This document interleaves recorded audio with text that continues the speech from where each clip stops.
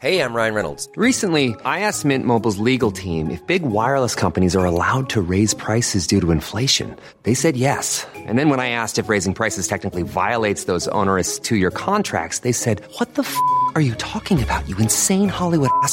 So to recap, we're cutting the price of Mint Unlimited from $30 a month to just $15 a month. Give it a try at mintmobile.com/switch. $45 up front for 3 months plus taxes and fees. Promo rate for new customers for limited time. Unlimited more than 40 gigabytes per month. Slows full terms at mintmobile.com. Hiring for your small business? If you're not looking for professionals on LinkedIn, you're looking in the wrong place. That's like looking for your car keys in a fish tank. LinkedIn helps you hire professionals you can't find anywhere else, even those who aren't actively searching for a new job but might be open to the perfect role. In a given month, over 70% of LinkedIn users don't even visit other leading job sites. So start looking in the right place. With LinkedIn, you can hire professionals like a professional. Post your free job on linkedin.com/achieve today.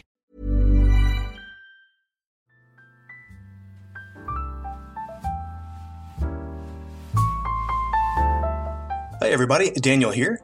Before we get started with the latest episode of The Cannonball, we have just a few items to mention here. First up, as always, The Cannonball is proud to be part of the Agora Podcast Network. That is a network of independently produced podcasts. These are not backed by any kind of major media outlets or anything like that. These are independent podcasts produced by dedicated, motivated people who are out here doing the kind of work that they want to do and that you want to listen to. So check out agorapodcastnetwork.com and check out some of our sister shows. Quality absolutely matters, and it especially matters for something you're going to use every day. And if you're like me, you use your headphones every day. Well, check this out. We are happy to let you guys know about a company that is dedicated specifically to headphones. This is Sudio. They are based out of Sweden, so you can actually find their URL is www.sudiosweden.com. That's SUDIOSWEDEN.com. And check out all of their range of headphones. It is really phenomenal. They are all spectacularly engineered. They are beautifully designed. I've actually been using the Tray, which is their newest model. It is intended for those with an active lifestyle. It's an earbud that also has some extra, like an extra clip to hook around the ear to comfortably yet securely sit in the ear there. They also have full earphones, like full covering the ear earphones rather than earbuds, the Vasa Ble. Apologies to any Scandinavian listeners. I do not know how to pronounce the A with a little circle over it. But these are just phenomenal full ear headphones for those times when you want to listen to the Cannonball and hear with absolute crystal clarity every sound that a baby or a cat makes in the background. And of course, to hear me talk about it, you might think these are going to cost you an arm and a leg, but they're actually very reasonably priced. And what's even better is that you as a Cannonball listener will be able to get them at an even more reasonable price. Just use promo code CANNONBALL for a 15% discount on your purchase of headphones from Sudio Sweden. Now, you'll note that that is spelled CANNONBALL. That is the promo code. It is spelled differently from the show, and that is that's a secret that only you guys are going to know.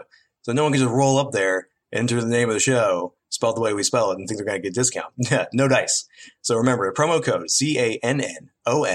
CANNONBALL. That's at sudiosweden.com. Get yourself something nice. Get yourself some good headphones. You're going to use them every day. They might as well be high quality. They're going to last. You're absolutely going to love it. Use the promo code for 15% off. So now that you have your new headphones, what are you going to listen to? Well, I'm glad you asked. There is a new podcast coming out that we are also very proud to tell you about. So the American national idea, it's not very old as far as national ideas go. There are, of course, much, much older conceptions of nationality out there. But even so, that national idea is steeped in tradition. The words we speak, the ideas we share, the values we admire, the freedoms that we claim. These all are active, rich topics. And there is a new podcast coming out, American History Tellers, that will be examining the events, the Times, kind of the headlines, the powerful people, the ordinary people who have throughout the couple centuries of the American national idea shaped those ideas, values, the definitions of those freedoms. This is a tremendous podcast, guys. It's going to be fully produced. They'll have sound design, sound effects. Scripts will be written by PhD historians, which, I mean, it's not going to be one of these fly-by-night operations like, say, the Cannonball. Although I guess, Claude is actually a PhD, so I guess I should say it's not going to be one of those fly-by-night operations like when I open my mouth on the Cannonball. But this is really exciting to me as a former history student, because if you're in sort of the PhD track, you as a historian are going to have access to all the latest the latest trends and currents in research, the latest archive discoveries, the latest primary source discoveries. This is really very exciting to think of here. American History Tellers. I can't wait for this to take a listen to this one myself. It's upcoming, so it hasn't not come out yet. It should be out around the time this episode goes out, though. But we are going to have a sample. There will be a sample episode of this podcast that should show up in the Cannonball feed if I get all my files correctly sent over to producer Josh. So hopefully I will have done that, and you'll be able to have a sample of American History Tellers. And now on with the show.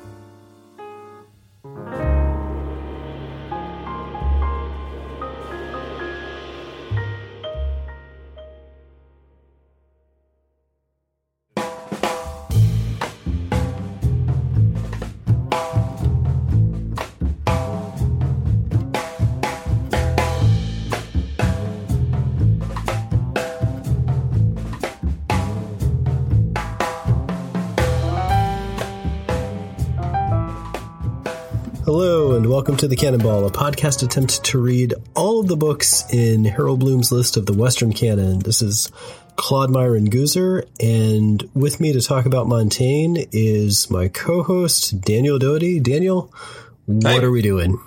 Well, what are we doing? We are... See, all right.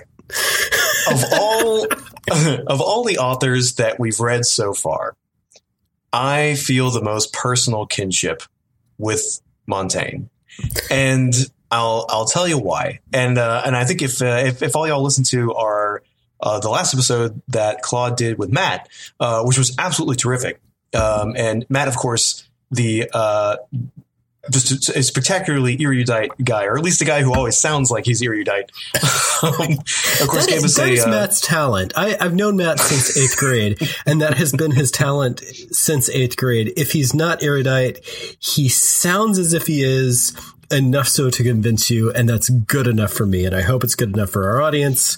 Exactly. It was good enough for you. Oh yeah, I was a total mark. I took a hook, line, and sinker. But anyway, so did I. Don't worry. So if you did listen, you got a little bit of sort of the biography of Mr. Montaigne and the sort of where he sits, kind of in the development of French literature. And the reason why I feel so much kinship with Montaigne in reading him is that I, as anyone who has spent any amount of time around me or having a conversation with me, or like my dear blessed long-suffering wife actually trying to live and make a life with me, I am an extremely distractible, tangential, lateral thinker. I am always ready to just dive off on a tangent when it comes to mind. I skim and surf around Wikipedia like a stone skipping across an endless sea. That is how my mind works. It is a swirling plasmic mass of particles rattling around and finding connections with one another and then careening off of each other. And reading Montaigne is like that. It was like I was reading a guy writing, 500 years ago in a society utterly unlike my own, in a sort of social station utterly unlike my own, and yet found in him a kindred spirit of a guy who sat around reading a bunch of books and just had a lot of thoughts about them books. Well, you had proposed that he was perhaps the patron saint of the podcast. Exactly. As we were reading, I thought like here he's sort of doing the Cannonball Project, because what was he doing? He holed himself up in his little tower, and he had his library, and he read all these classic works. He read the canon that he had received. He read the humanist canon of his age, and then sort of blogged about it. Because, of course, they didn't have podcasts back then, but they did have blogs. And by that, I mean, you could, set your quill to paper and or parchment and get to writing. But that's the feeling I very much got, because he's using sort of material from these ancient authors, these Greek and Roman authors, which reminds him of a thing that he thought once. He'll quote, he'll make a block quote of Seneca, who was one of his favorites, and use that to sort of as a jumping off point to talking about this sort of generalized notion he had about this other thing. And even in the midst of a single essay, he'll have almost 4 or 5 different points that he's trying to make about as many as, 5 or 6 topics.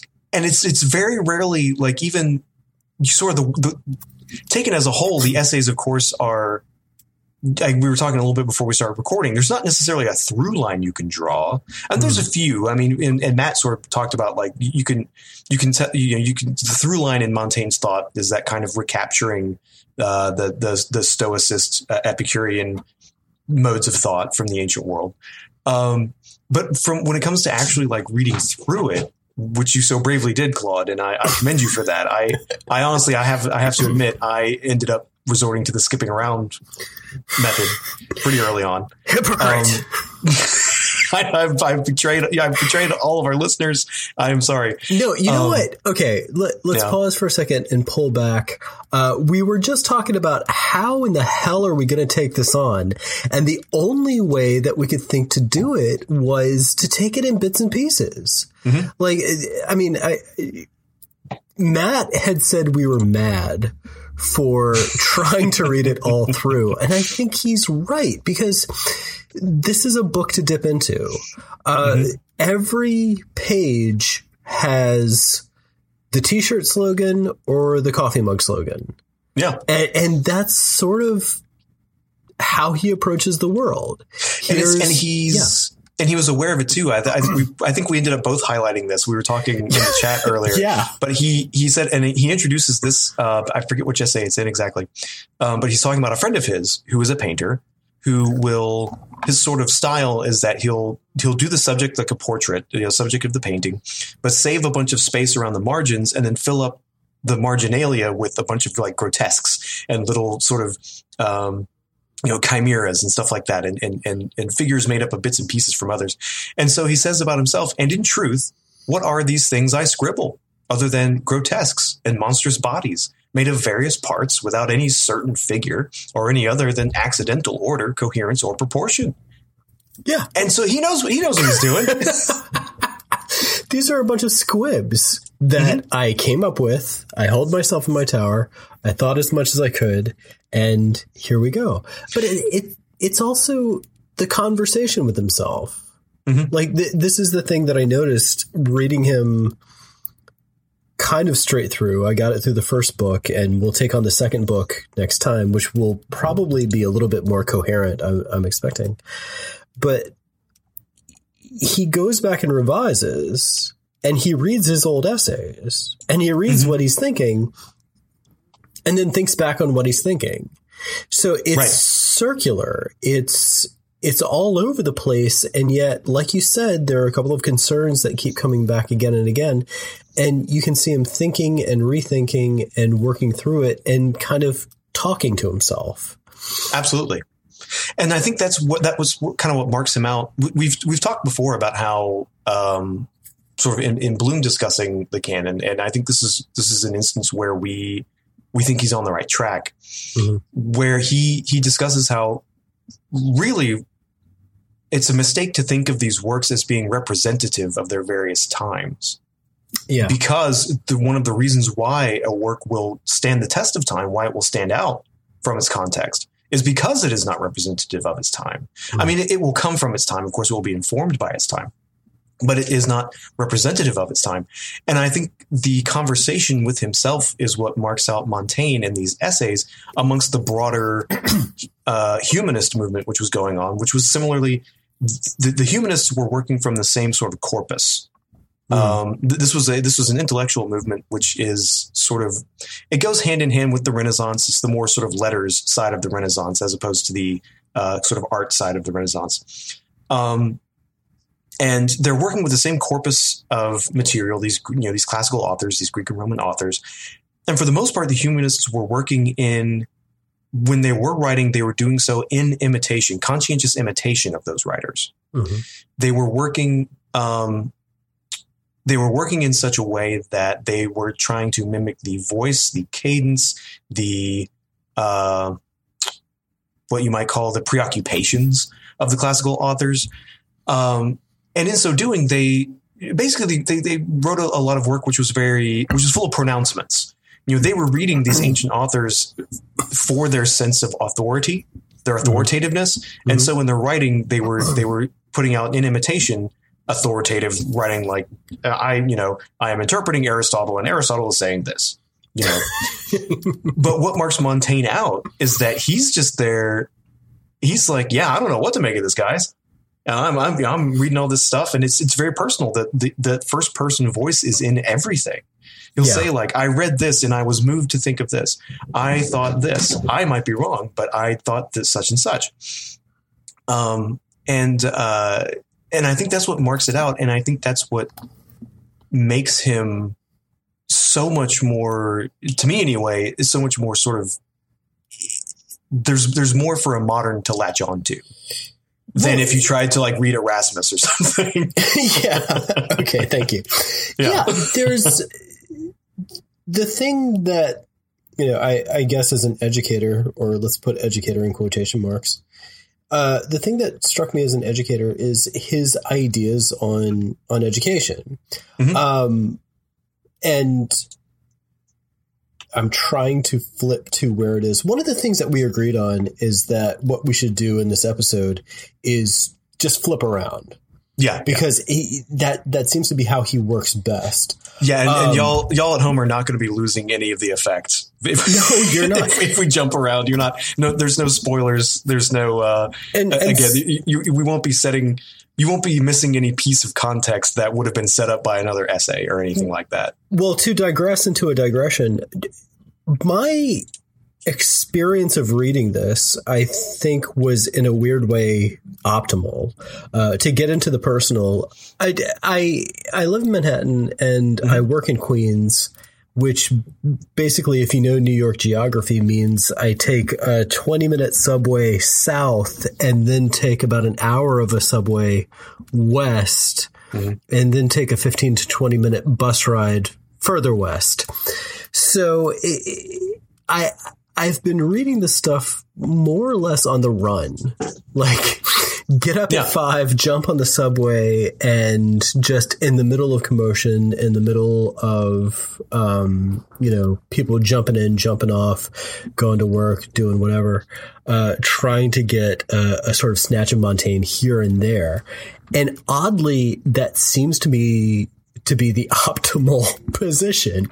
You take it and run and work with what you got and then thread it into something. So what we've been talking about is just jumping in and reading some of the highlights. And you struck me when you were talking about how Montaigne is using this stuff. And he has an essay on education and on the optimal tutor. And he writes about how to use the information we have, which I think is extraordinarily relevant now. We're inundated with information. Yeah. We're inundated with all kinds of new information every minute of the day. And so this is from that essay on, let me get back to the title. Yeah, you can never quite find what the title is. It's on educating children. Yeah. But he says, let the tutor not merely require a verbal account of what the boy has been taught, but the meaning and the substance of it. Let him judge how the child has profited from it, not from the evidence of his memory, but from that of his life. Let him take what the boy has just learned and make him show him dozens of different aspects of it, and then apply it to just as many different different subjects in order to find out whether he has really grasped it and made it part of himself, judging the boy's progress by what Plato taught about education. Spewing up food exactly as you have swallowed it is evidence of a failure to digest and assimilate it. The stomach has not done its job if, during concoction, it fails to change the substance and the form of what it is given. He's talking about a usefulness of the material that hits home to my inner pragmatism. Mm-hmm. Look, what is all this book learning if all you do with it is spit it back up? That's right. Nothing. It's just recite it. Yeah. Yeah. But if you do exactly what you described him as doing, taking it, wrestling with it, working with it, saying, okay, this is what I think about it, but at the end of the day, maybe I'm wrong, maybe I'm right. This is how it works for me. Yeah. That seems to me a much more useful way of thinking about education. Right. And a much more useful way of thinking about the wisdom handed down from the ancients kind of, which was taken very ponderously and seriously at the time. And I think that's one thing I do appreciate about Montaigne. Like one thing I do enjoy is his, and just sort of as an example of kind of the broader attitude he was taking toward all this, is that, again, he's very aware. Yeah. It's a very self-aware project that he's embarking on. And he sort of makes mention as a sort of tongue-in-cheek riposte to any critics he might have that, look, I'm just taking quotes from the ancient world, these authors that you hold in such high esteem, and explaining them a little more in our current context. So really, if you have anything problem with what I have to say, really you have a problem with what Seneca has to say, which I thought was great. Like a nice little cloud of squid ink that he has there. Well, that's his sense of humor is fantastic. And that mm-hmm. those little sort of jibes in there here and there.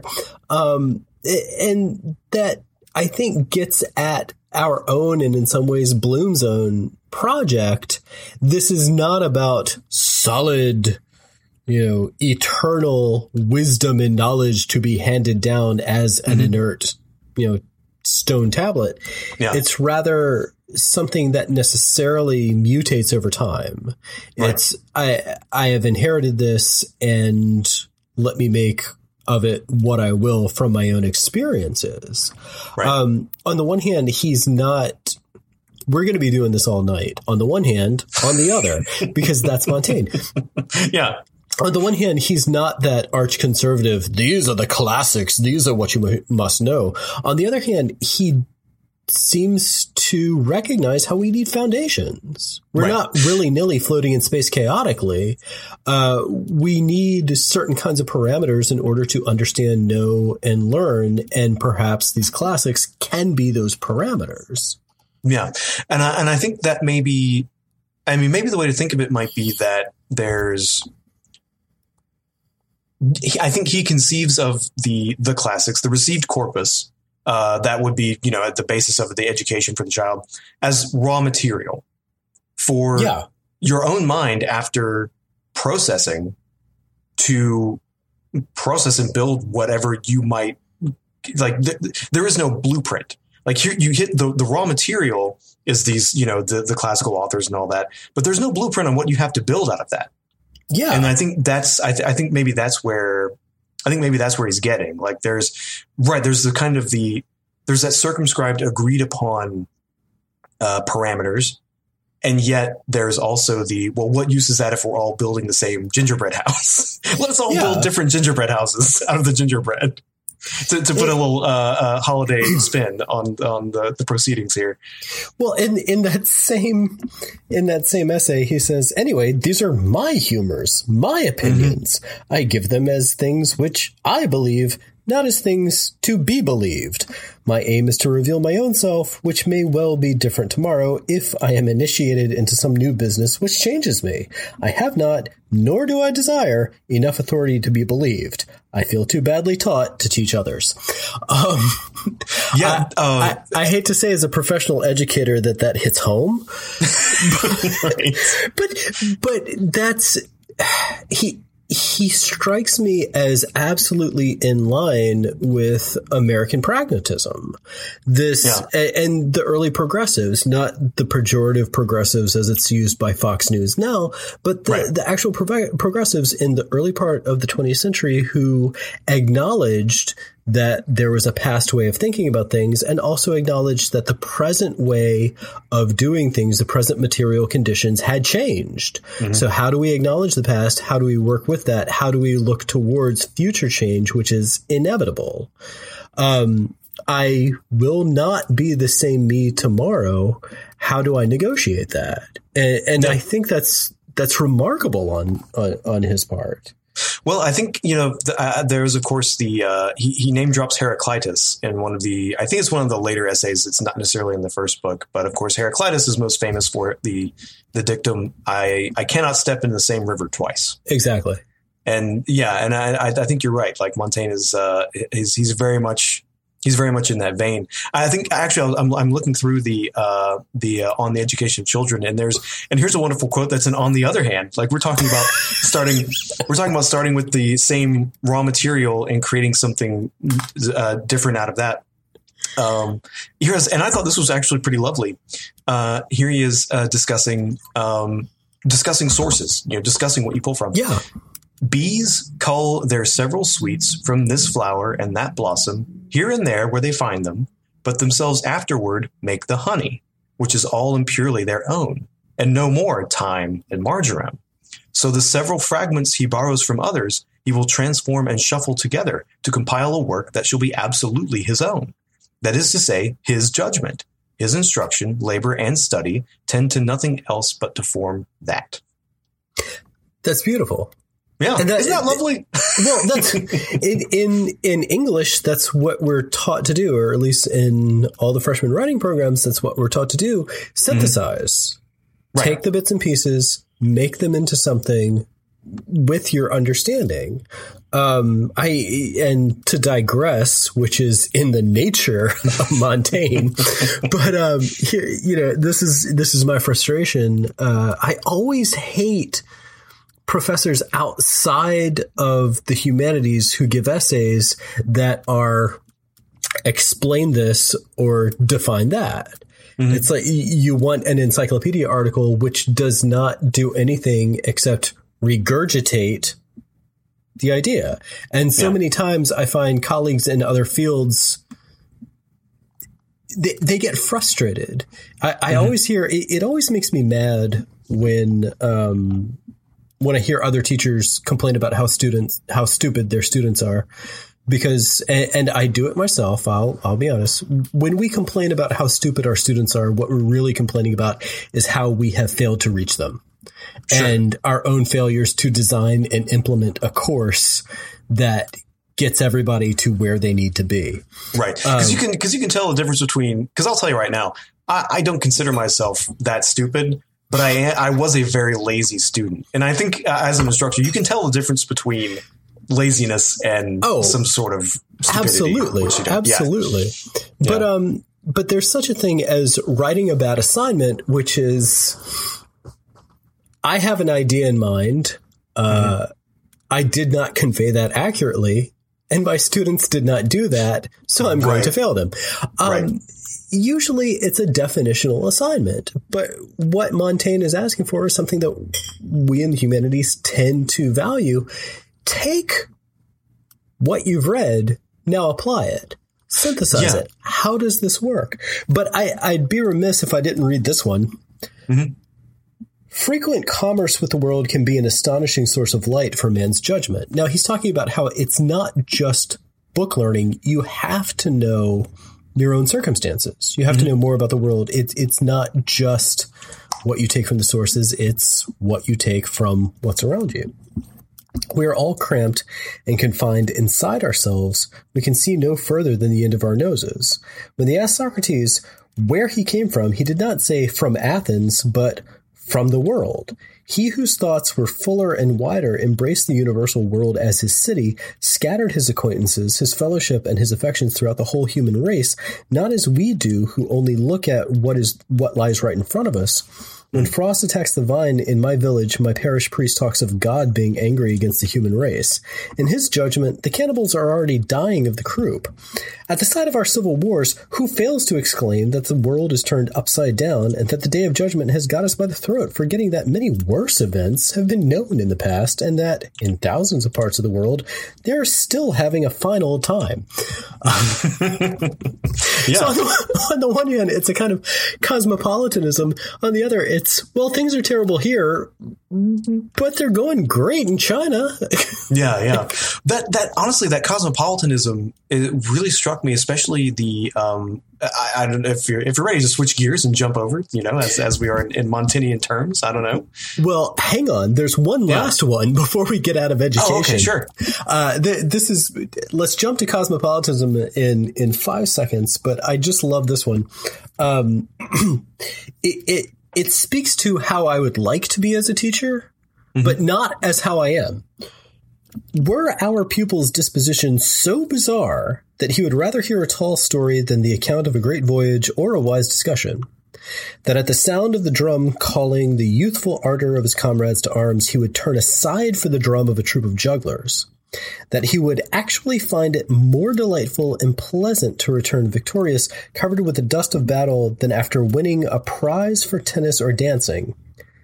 Then I know no remedy except that his tutor should quickly strangle him when nobody's looking, or apprentice him to make fairy cakes in some goodly town, even if he were the heir of a duke, following Plato's precept that functions should be allocated not according to the endowment of men's fathers, but the endowment of their souls. What do you do with someone who's dumb? Yeah. And what he seems to have in mind is the stupidity of the extraordinarily rich. Yeah. And I just love that. Look, it doesn't matter who you are. If you're a dunce and you'd rather do dunce work, maybe go do it. Yeah, it's a kind of it's a kind of crude meritocracy that he has there, which I think is kind of an interesting from that biographical standpoint, because Montaigne himself was he was of the gentlemanly class. He was of the nobility, but only recently. He was a second generation nobleman. Yeah. Second generation, and interestingly, actually, to my mind, given the religious foment of his times, his mother was of converted Sephardic Jewish extraction. Yep. Basically, her family were refugees from the intensely and insistently Catholic Reconquista going on in Iberia, which had sort of reached its apogee a couple of generations before Montaigne was born and was writing. You sound like someone who had done an episode of The Lesser Bonapartes on the Reconquista. Well, we did a 7-part series on Muslim Spain and its downfall. So I got to learn a lot about that, which is absolutely fascinating. I recommend everybody out there, you don't necessarily have to listen to that podcast series, but please learn what you can about the phenomenon of Muslim Spain and the Reconquista and the interaction between Muslim-dominated Iberia and Catholic-dominated Iberia. It is phenomenal. It goes directly into the expansionary sort of policy and imperial ambitions that were at work in the Age of Discovery with the kingdoms of Portugal and Castile and Aragon. And anyway, I'm digressing. Point being. Well, you're too modest to say it. I'm going to urge everyone to please go listen to that, because you and Glenn did an amazing job on that whole series. Thank you so much. That was wonderful. Yeah, and as long as you're over there, keep listening. Glenn is keeping of course, I bowed out a couple years ago now, but Glenn has been keeping the torch strong over there. So yeah, listen, it's terrific work. But anyway, it's just to, but that's funny that kind of crude meritocracy is at work there, because that's kind of, I would imagine Montaigne must have, because he ran in very highfalutin circles. Yep. Despite being of rather modest extraction himself. Yeah. And I'm sure he must have sort of felt a sort of keen, you know, I'm certain he was looked down upon by many of the people that he sort of ran with, and sort of, you know, just sort of feeling like, hey, you know what? There are idiots at every level of society. And if your precious Dauphin is a dunce, better suited to dunce work, let him go apprentice with, you know, with the local, you know, chamber pot smith, you know. But he also has this one, and this, okay, Matt was saying this, and I think he was right. There's a Montaigne for everybody. And every once in a while I find, okay, you can find the Romantic Montaigne, you can find the Enlightenment Montaigne, you can find the medieval Catholic Montaigne. He's there. You can find the postmodern Montaigne, you can find the this Montaigne, you can find the that Montaigne. But this just struck me as so much a piece of Rousseau. By punishing boys for depravity before they are depraved, you make them so. It's just this one throwaway line in the thing on education where he's talking about how excess punishment leads people to believe that they deserve punishment. And it predates and anticipates Rousseau's psychology of what makes a person. You know, Rousseau, right? Maybe if we're still alive at some point, we'll get to Rousseau. But Rousseau, in his autobiography, writes about how he felt himself to be a horrible beast because this horrible man he was apprenticed to treated him with suspicion, as if he was a horrible beast. And he began to act according to the suspicions. If nothing will appease this guy, then this is how I will behave.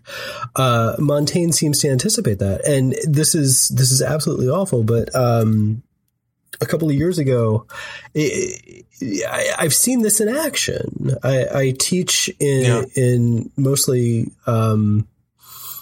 non-white students, and I had an African-American student who he was the sweetest young man I'd ever met in my life. And it was this class I was teaching that was high school students who were taking college level courses. And he was one of my top runners, just the most devoted and everything. And, we were talking in class one day about social expectations, and he was saying, yeah, every time I get on the subway in Manhattan, I see white women grabbing their purses. Like I'm a threat. And it makes me feel strange about myself, and I don't know how to process that. And that was Rousseau in action. That was Montaigne in action. Yeah. I couldn't understand how anybody would see this kid as a threat, but it really struck home in that very honest, personal, human way. And God bless him, he didn't take that to heart. He said, I know who I am. Right. Yeah. And I think that speaks also, I mean, to get back to Montaigne, I think that also speaks back to Montaigne. You keep ahead of who you are, you keep your head on, and you understand and comprehend who you are, and you know that you're not those social expectations. Right. And that's the thing. Like, he recognizes, like, it's honestly, it's impossible not to comport oneself partly in accordance to how one is expected to behave. I mean, that's honestly like that's kind of what social conditioning is. Yeah. It's just a necessary part of it all. But yeah, I think you're right. Like that kind of developing enough of a sort of inner compass to navigate that. Yeah. Becomes essential. Yeah. Even on a budget, quality is non-negotiable. That's why Quince is the place to score high-end essentials at 50 to 80% less than similar brands. Get your hands on buttery soft cashmere sweaters from just $60, Italian leather jackets, and so much more. And the best part about Quince, they exclusively partner with factories committed to safe, ethical, and responsible manufacturing. Elevate your style without the elevated price tag with Quince. Go to quince.com/upgrade for free shipping and 365-day returns. Millions of people have lost weight with personalized plans from Noom. Like Evan, who can't stand salads and still lost 50 pounds. Salads generally for most people are the easy button, right? For me, that wasn't an option. I never really was a salad guy. That's just not who I am. But Noom worked for me. Get your personalized plan today at Noom.com. Real Noom user compensated to provide their story. In 4 weeks, the typical Noom user can expect to lose 1 to 2 pounds per week. Individual results may vary.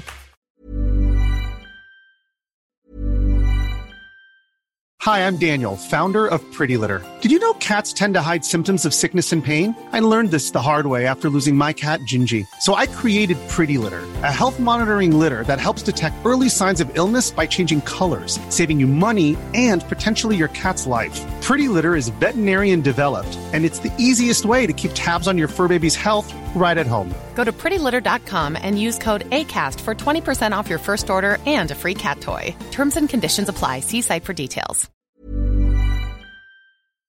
And that seems to be part of what his project is. On the one hand, he capitulates to certain rules and regulations, but on the other, he is quite cosmopolitan. And would you like to talk about the cannibals? Yeah, absolutely. I thought that's where you were going. That's absolutely where I'm going. Right. So probably one of the most famous essays in this collection is called Of Cannibals. And that's a pretty sensational name. Yeah. And I like launched into it. It's like, oh, okay. What are we gonna get into here? And for one thing, it's a fascinating document because of this was written at a time. This was less than a century after the first Columbian expeditions that put Western Europe in what we might call repeated knowing contact with the New World. We don't have to get into how the Vikings got there first. We don't have to get into anytime anyone says Columbus discovered the New World, I'm like, oh, well, that must have been news to the people who were there. Yeah. But anyway, those Columbian expeditions established consistent back and forth contact between the New World and the Old. And that was less than a century before Montaigne was writing. This was something that was still being digested and grappled with in the intellectual fields of the time and in Europe. It's really difficult to understate just how earth-shattering it was. Yeah. That there were huge, enormous parts of the world that those ancient masters knew nothing about.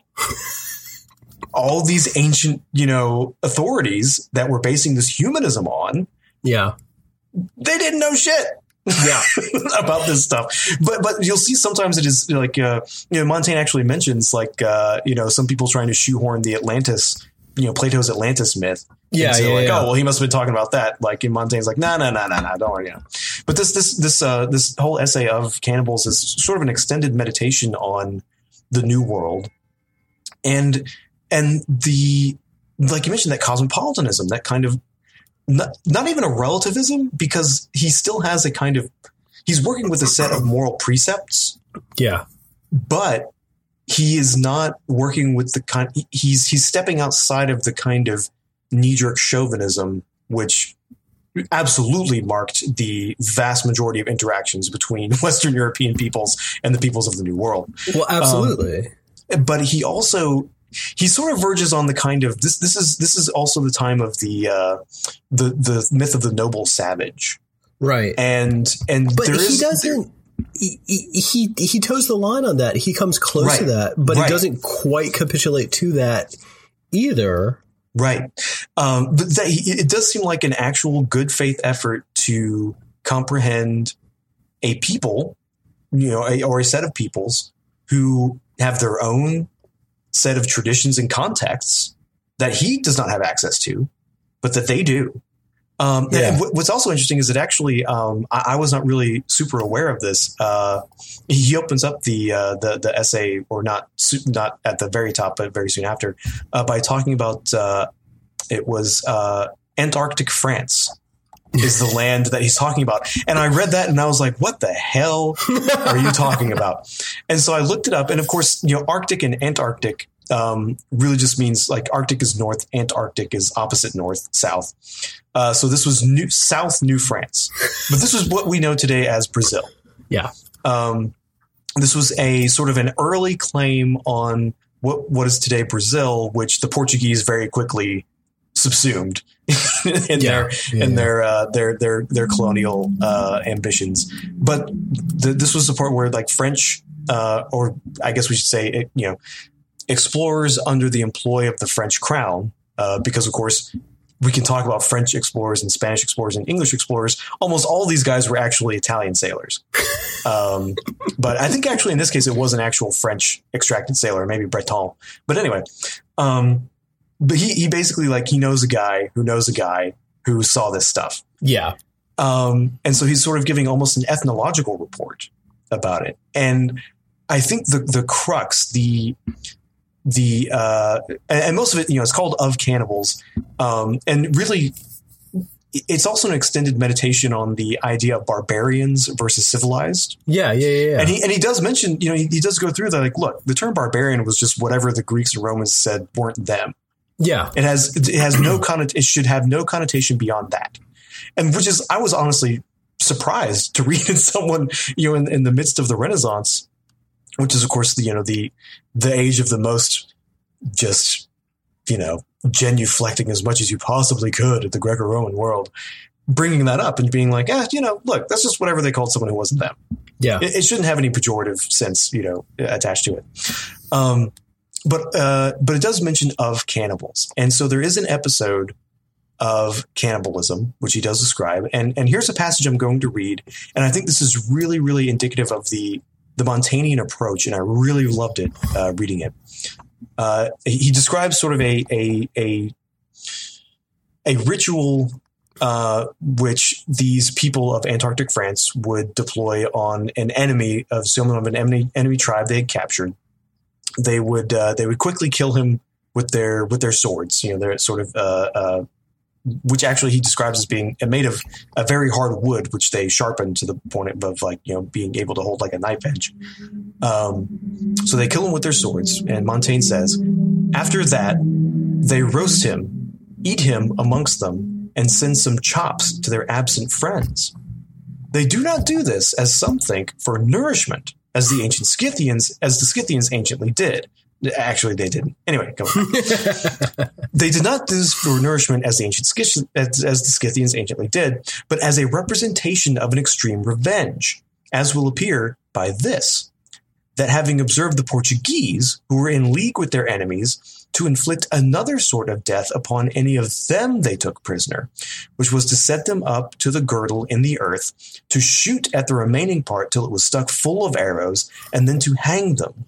They thought those people of the other world, as being men who had sown the knowledge of a great many vices amongst their neighbors, and who were much greater masters in all sorts of mischief than they, did not exercise this sort of revenge without a meaning, and that it must needs be more painful than theirs. They began to leave their old way and to follow this. I am not sorry that we should here take notice of the barbarous horror of so cruel an action, but that seeing so clearly into their faults, we should be so blind to our own.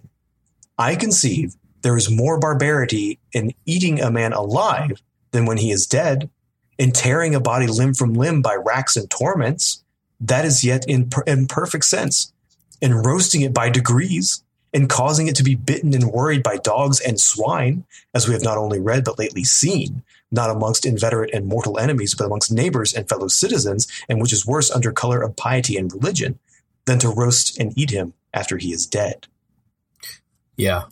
Here he is. He's talking about, and the thing is, he's speaking from experience when he says that he has seen this kind of torture and tearing apart of people alive under color of piety and religion. That's what was going on in France at the moment. This was their wars of religion, which were intensely brutal. In a way that honestly is kind of papered over. Like you hear all about, like, even, I mean, honestly, you don't really hear about it unless you're deep in the history weeds, really, that you hear of the 30 Years' War. You hear the barbarities of the 30 Years' War. And even me, I had actually not understood the barbarities of the French wars of religion, which were occurring while Montaigne was writing. And that was part of why he was saying, on the other hand, on the other, and so he would not be burned at the stake by one side or the other. But this was such a marvelous passage to me, Yeah. The fact that he, like, in this report, he notes that, like, these Native American people, these Amerindians of Brazil, clearly they weren't doing these, horrible cannibalistic rituals in order to just be cannibals. They were doing it to express their contempt and mastery over their enemies. And when they saw the Portuguese doing likewise, and knowing that the Portuguese had sort of better mastery of the arts of cruelty, they decided, like, well, if we're going to try to express our revulsion and our domination over these people, we should do like these Portuguese are doing, because they're way better at doing that than we are. Exactly. I mean, I had that passage highlighted as well. What a wonderful passage to point out that, okay, this gets back to what we were just talking about. He's not exactly, those noble savages, as the Romantics will do, several generations later. He's looking at other cultures in relation to his own and in relation to the interactions between them, and pointing out the ways, not that X culture is bad, but how does that culture reflect back on ours? Right. And not just like, what is this interaction? And I thought that was a very interesting perspective, that he's taking the almost sort of, I don't have the anthropological vocabulary for it, but an almost functionalist approach to examining these behaviors. Like, he's not just out there saying, like, oh, what a horrible, barbarous, awful thing they're doing. He's thinking to himself, now, why would someone do that? Right. What is the social reasoning behind that action? And that, honestly, is surprising to hear from a European nobleman of the 16th century. It's surprising to hear from a 21st century American. That's true also. That is very true. But I love the conclusion to that chapter. I had a very long talk with one of them, but I used a stupid interpreter who was so bad at grasping my meaning and at understanding my ideas that I got little joy from it. When I asked the man who was a commander among them, our sailors calling him a king, what advantage he got from his high rank, he told me that it was to lead his troops into battle. Asked how many men followed him, he pointed to an open space to signify as many as it would hold, about 4,000 or 5,000 men. Questioned whether his authority lapsed when the war was over, he replied that he retained the privilege of having paths cut for him through the thickets in their forests so that he could easily walk through them when he visited villages under his sway. Not at all bad, that.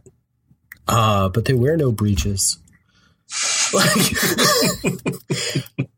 Yeah. He's doing that compare contrast.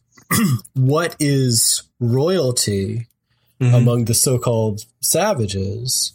It is pragmatic. Yeah. Like, I think that's what he's looking to and saying, look what they do, look what we do. Yeah. What is the privilege? It's the privilege of commanding men in battle and doing it well. And I think another thing that was interesting in the essay earlier, he makes the comparison between the quote unquote civilized peoples and these barbarians and cannibals as making the distinction between a sort of cultivated, like sown agricultural field and a wild meadow or forest. Yeah. And making the point that, like, look, this might seem, I wish I had, if I had more of a grounding in the ideology of nature of the Renaissance, which I'm sure many dissertations have been written about, I could better explain this. But basically, he's making the point that that if there are such a thing as natural laws to govern nature and man, then surely those peoples who are most.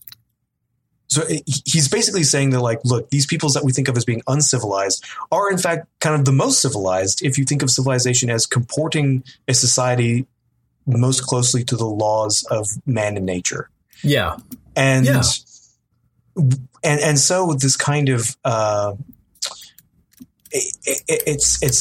I almost lost the thread of where I was going with all this. But I think that should be said that he's sort of making a case for a more what we might call a natural monarchy, a natural authority, in that these headmen that he's talking about, sort of when describing like, well, how does a commander of your society work? He's not sitting behind and issuing orders to everyone. He's at the front, leading them toward what they're doing and taking the risk himself. And he's there at the front of it. And Montaigne does seem to be saying like, this is here then is sort of the natural.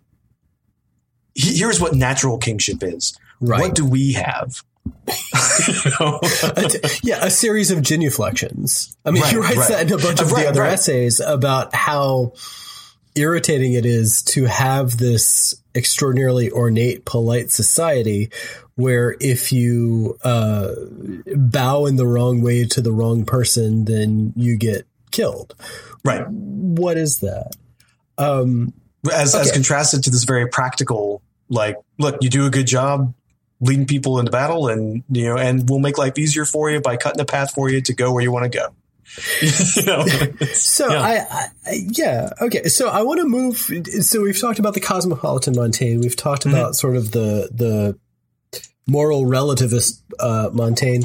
I want to talk for a second about the bizarrely personal Montaigne. Please do. Well, it's not as bizarrely personal as I suspect we'll get in a little bit, but this is from the essay "How We Weep and Laugh at the Same Thing." This is just one thing. He's arguing about how unpredictable the emotions are, and one of the things that I really admired about Montaigne. Okay, when you read about Stoicism and you read about Stoics, you think, or at least I think of,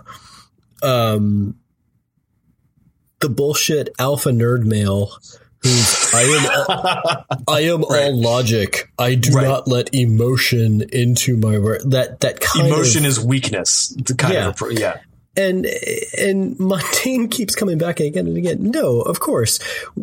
He has at one point this line about how whenever I hear a gun go off, I jump because I've been in battle. I know what they do, and how it's stupid not to be scared. Right. I mean, like at certain points, you're gonna have to be. It's not about not feeling anything. It's about moderating, and that's what I thought was kind of. It was really sort of interesting. It's all logic, except let's be logical in our application of logic. It's right. Not, well, and I think this is something I always like to point out is that the denigration of emotion in favor of logic, what you really,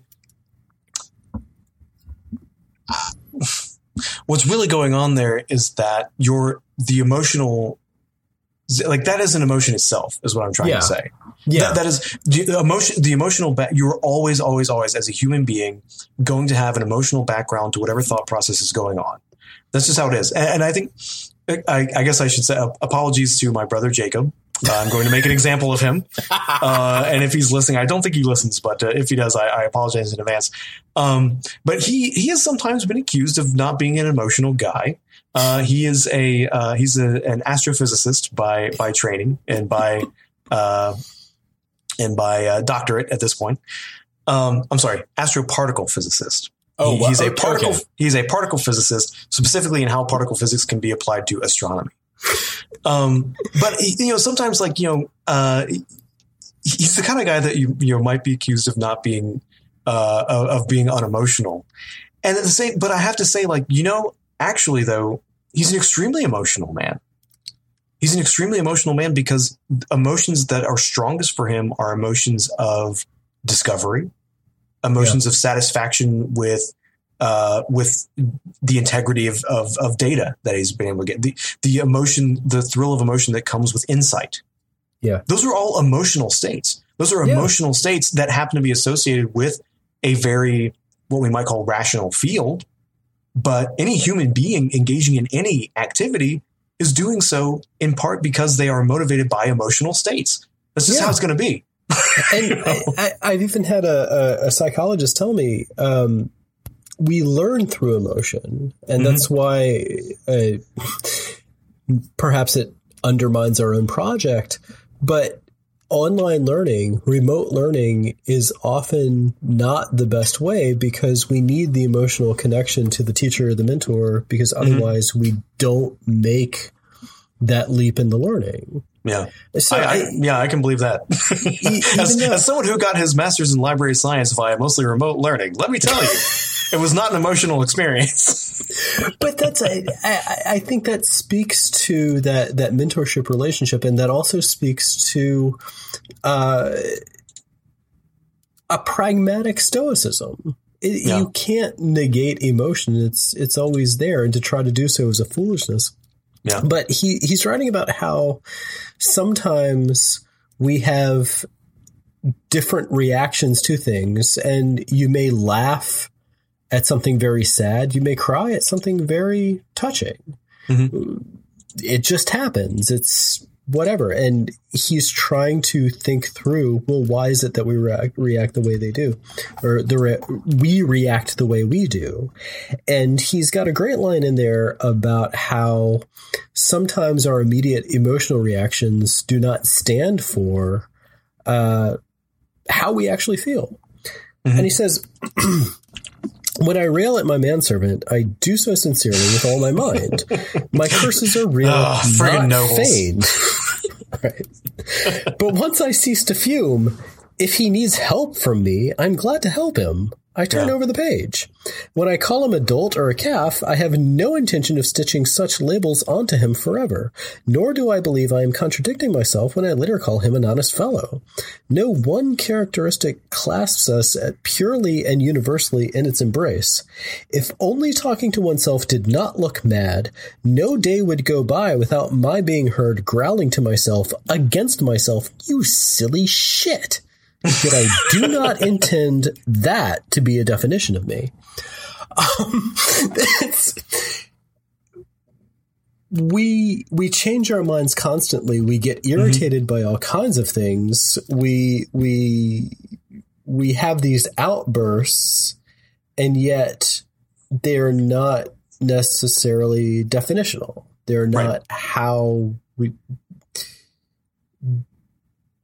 The immediate flux of emotion is not what defines the situation or the person. It's just the outburst. Right. And I think what's interesting is that this kind of, he's pushing back against the notion of a kind of, I might be reading too much into it. Let me know if I'm reading too much into it. I don't think you are, because I think I know where you're going with this. He's pushing back against the notion of a unitary self. Yes, that's exactly it. Okay. Right. Which was big, which was big in the Renaissance and in the Enlightenment. That was huge. But right. This idea that there was one conscious process. And again, it's anachronistic to even use the word conscious when we're talking about any kind of theory of mind with what's going on in this time. But he's pushing back against the idea that there was one spiritus, one animus, as they might have said in their doggerel Latin, which is in control of everything. He's recognizing the lived experience, the fact that you're buffeted at all times by conflicting impulses, by these waves that come over you and then recede. And my goodness, will we need to, just accept that fact, understand that that's what we are as people. Yeah, it's okay. At some point next year, we're going to get to Milton, and I'm going to point this out when we get to Satan. Is part of what makes Satan fallen is his inconsistency. That he keeps changing his mind or convincing himself of the other or doing this or doing that. And in Milton, that is innately the state of fallenness. And it gets right back to what you were talking about, this Renaissance ideal of the stable self, the coherent self. But what I find human in Montaigne is the acceptance that we're not an absolutely stable self. We respond to the situation that we're in. Mm-hmm. And we respond perhaps in semi-consistent ways, but there's no one definition of how you will respond. There's no one definition to who you are or what you will be in any given situation. I mean, that goes back to the very first essay, which is all about how to conduct yourself in battle when you're losing. And Right. he goes through several different examples and says, well, this guy did this and it worked out great. This other guy did the same thing and it killed him. Yeah. This other guy did this and it worked out great. This other guy did this, same thing, killed him. This guy did this. I mean, it's almost like that Homer Simpson talking Krusty the Clown doll, you know. Right. You know the stupid joke I'm going to, but, you know, I'll sell you this doll. Great, but the doll is cursed. That's bad. That's bad. But it comes with a free frozen yogurt. That's good. The Frogurt is also cursed. That's bad. It's this back and forth. You can't, you know, move away from it. And what he concludes at the end is, well, I guess it just depends on circumstance. There's no universal. And that seems to be, if there is one universal thing in Montaigne, it's that there is no universal. You're just fluctuating through the whole. Right. But funnily enough, my experience of reading this, I mean, this is something that we, you know, I think we keep coming back to with this project is what is the experience of reading it? Yeah. And even though the first 50 or so pages felt in some ways like a slog, once you get into conversing with Montaigne, because reading him really does feel like conversing with him, yeah, it becomes very fun and very funny. I don't think I've read a book of philosophy or whatever the hell this is that I don't know what this is, but I don't think I've ever read anything like this that had me just sort of smiling or laughing to myself like this. Yeah. Well, I think honestly, it's terribly anachronistic, both in the sense of talking about Montaigne and the fact that we're in the year 2017. But I honestly, it's a series of blog posts. Yeah, it's a series of mid-2000s blog posts, complete with quote texts from other blogs, which is Seneca and Plato. Well, I think that's the way to think about it. But okay, the way he is like, all right, let's do a Montaigne reading of Montaigne. Yeah. The way he is like 2017 or 2018, whenever this is released, is that he is like a series of blog posts, but the way he is unlike is that he is not anxious. Mm-hmm. We're inundated, and I don't know how he does it. I can't imagine what it must be like to live in his time. Like as you were saying, the religious civil wars were at his doorstep, or apparently at his doorstep, nearly every other day. There's always an outbreak. There's always a flare up. Absolutely. This was really, honestly, and I can actually tie this into a long history of religious nonconformity in the south of France. But the Huguenot movement, the Calvinist and the Protestant and specifically Calvinist, increasingly Calvinist movement in France was heavily concentrated in the south and west of France. So basically what we would know as Provence, Languedoc, and Bordeaux.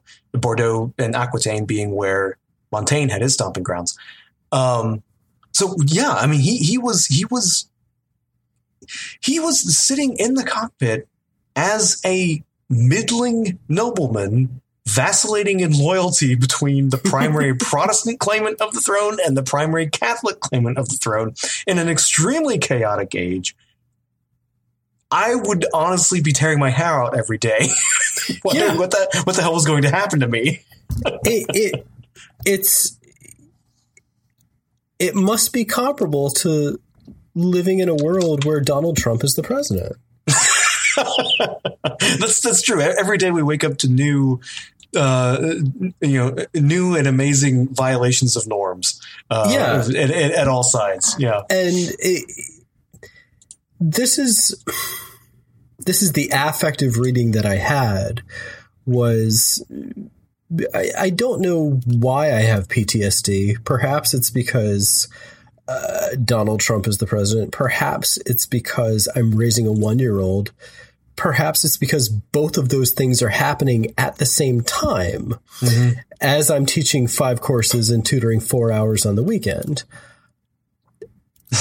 I experience life, and I live in New York, and I experience life as it's insane. I don't know how I'm doing this. I don't know how I'm stitching myself together. I don't know how I'm keeping my brain together. I don't know how I'm functioning, because every 5 seconds I need to respond to something. It's a constant inundation of distraction, insanity, craziness, and the near certain death of my child, who's about to do something that will cause that will doubtlessly end his life. And yet, having these moments on the subway, reading this man meditating on God knows what, is extraordinarily calming. And it puts things into perspective. He has the one essay. It's sort of, okay, on the length of life. I cannot accept the way we determine the span of our lives. I note that wise men shorten it considerably compared to the common opinion. And then he goes on, what madness it is to expect to die of that failing of our powers brought on by extreme old age, and to make that the target for our life to reach, which it is the least usual, the rarest kind of death. We call that death alone a natural death, as if it were unnatural to find a man breaking his neck in a fall, engulfed in a shipwreck, surprised by plague or pleurisy, and as though our normal condition did not expose us to all of those harms. Let us not beguile ourselves with such fine words. Perhaps we ought rather to call natural anything which is generic, common to all, and universal.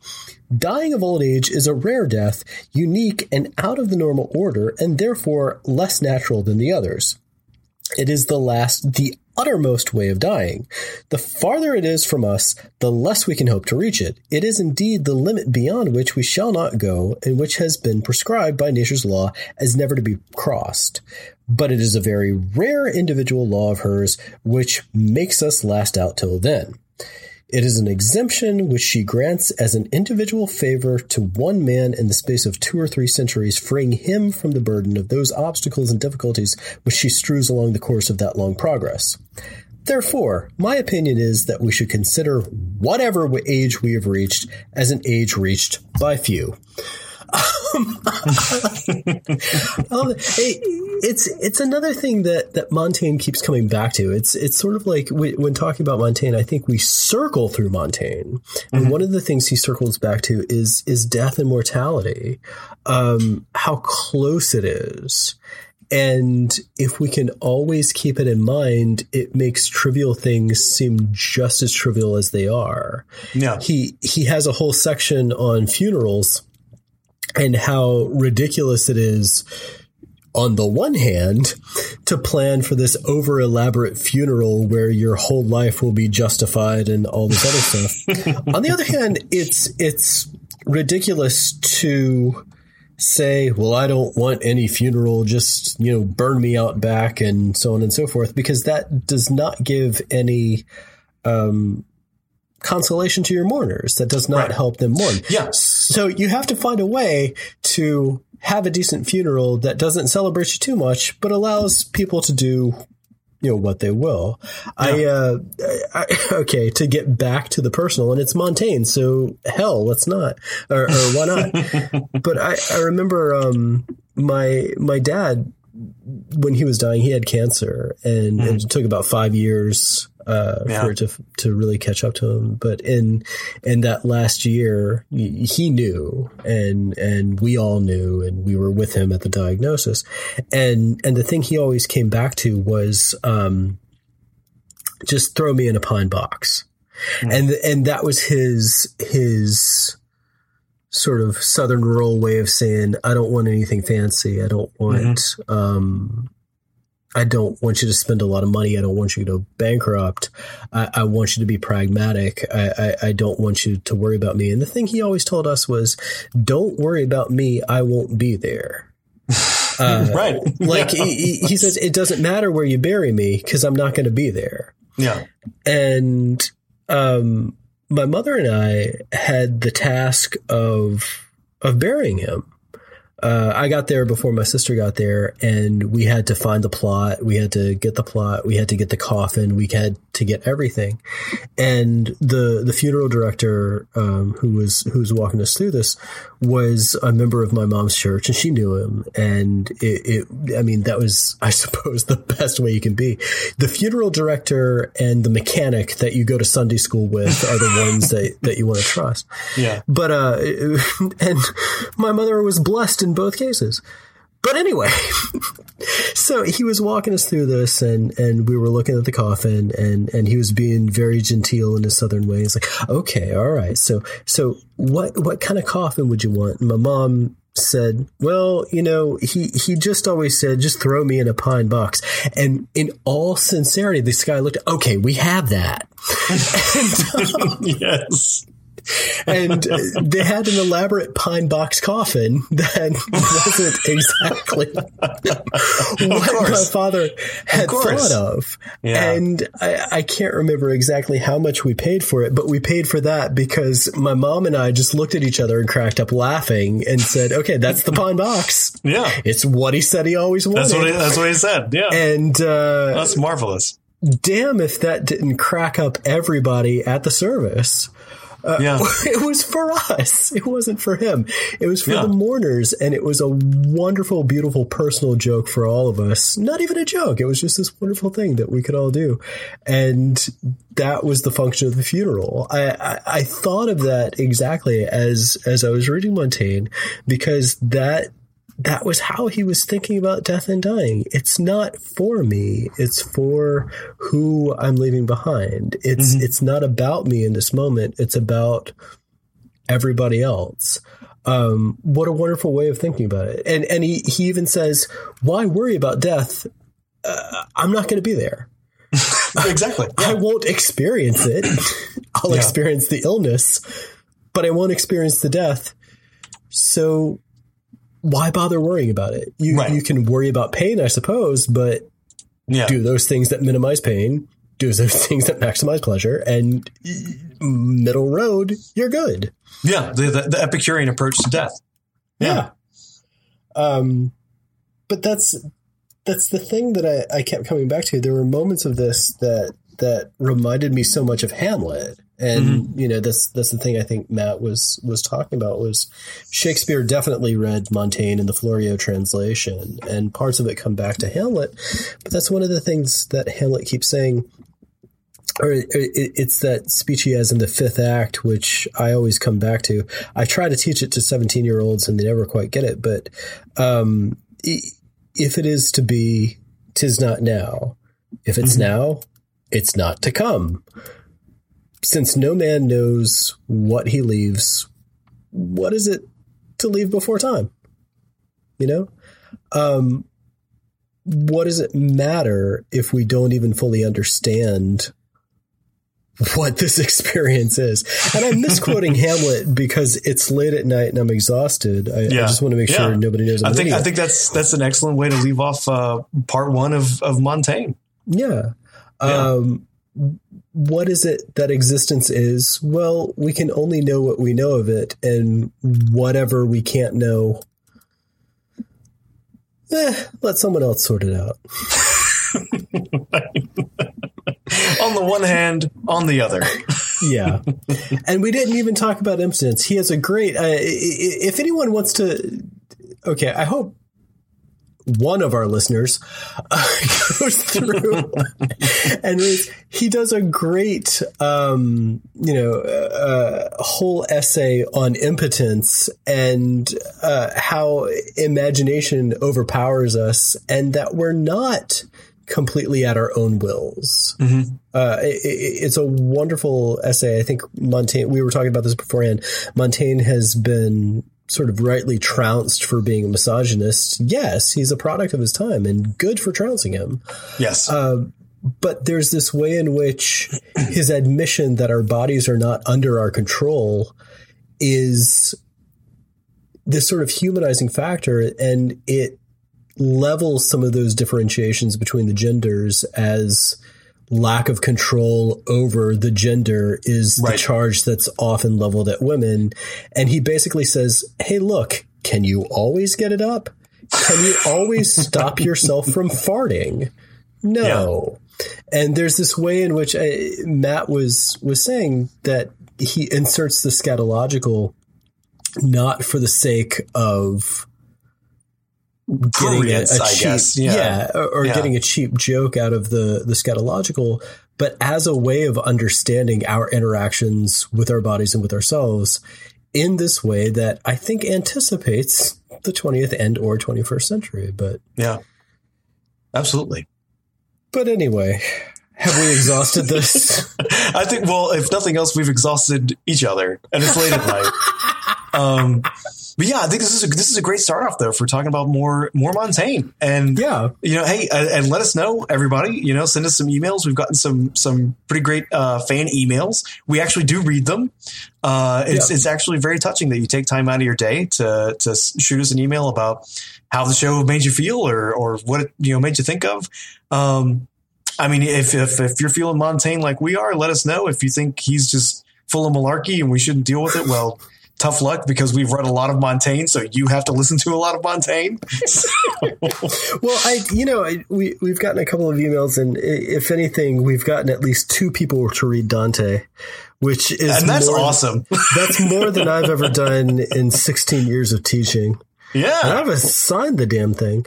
But anyway, yeah, so you can find us. I've got the blog more or less up and going. It's at the Cannonball Podcast. That's CANONBALL podcast .wordpress.blog.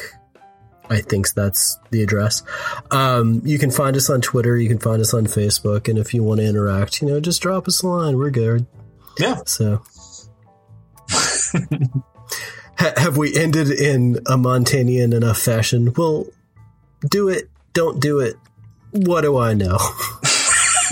and we'll see you next time.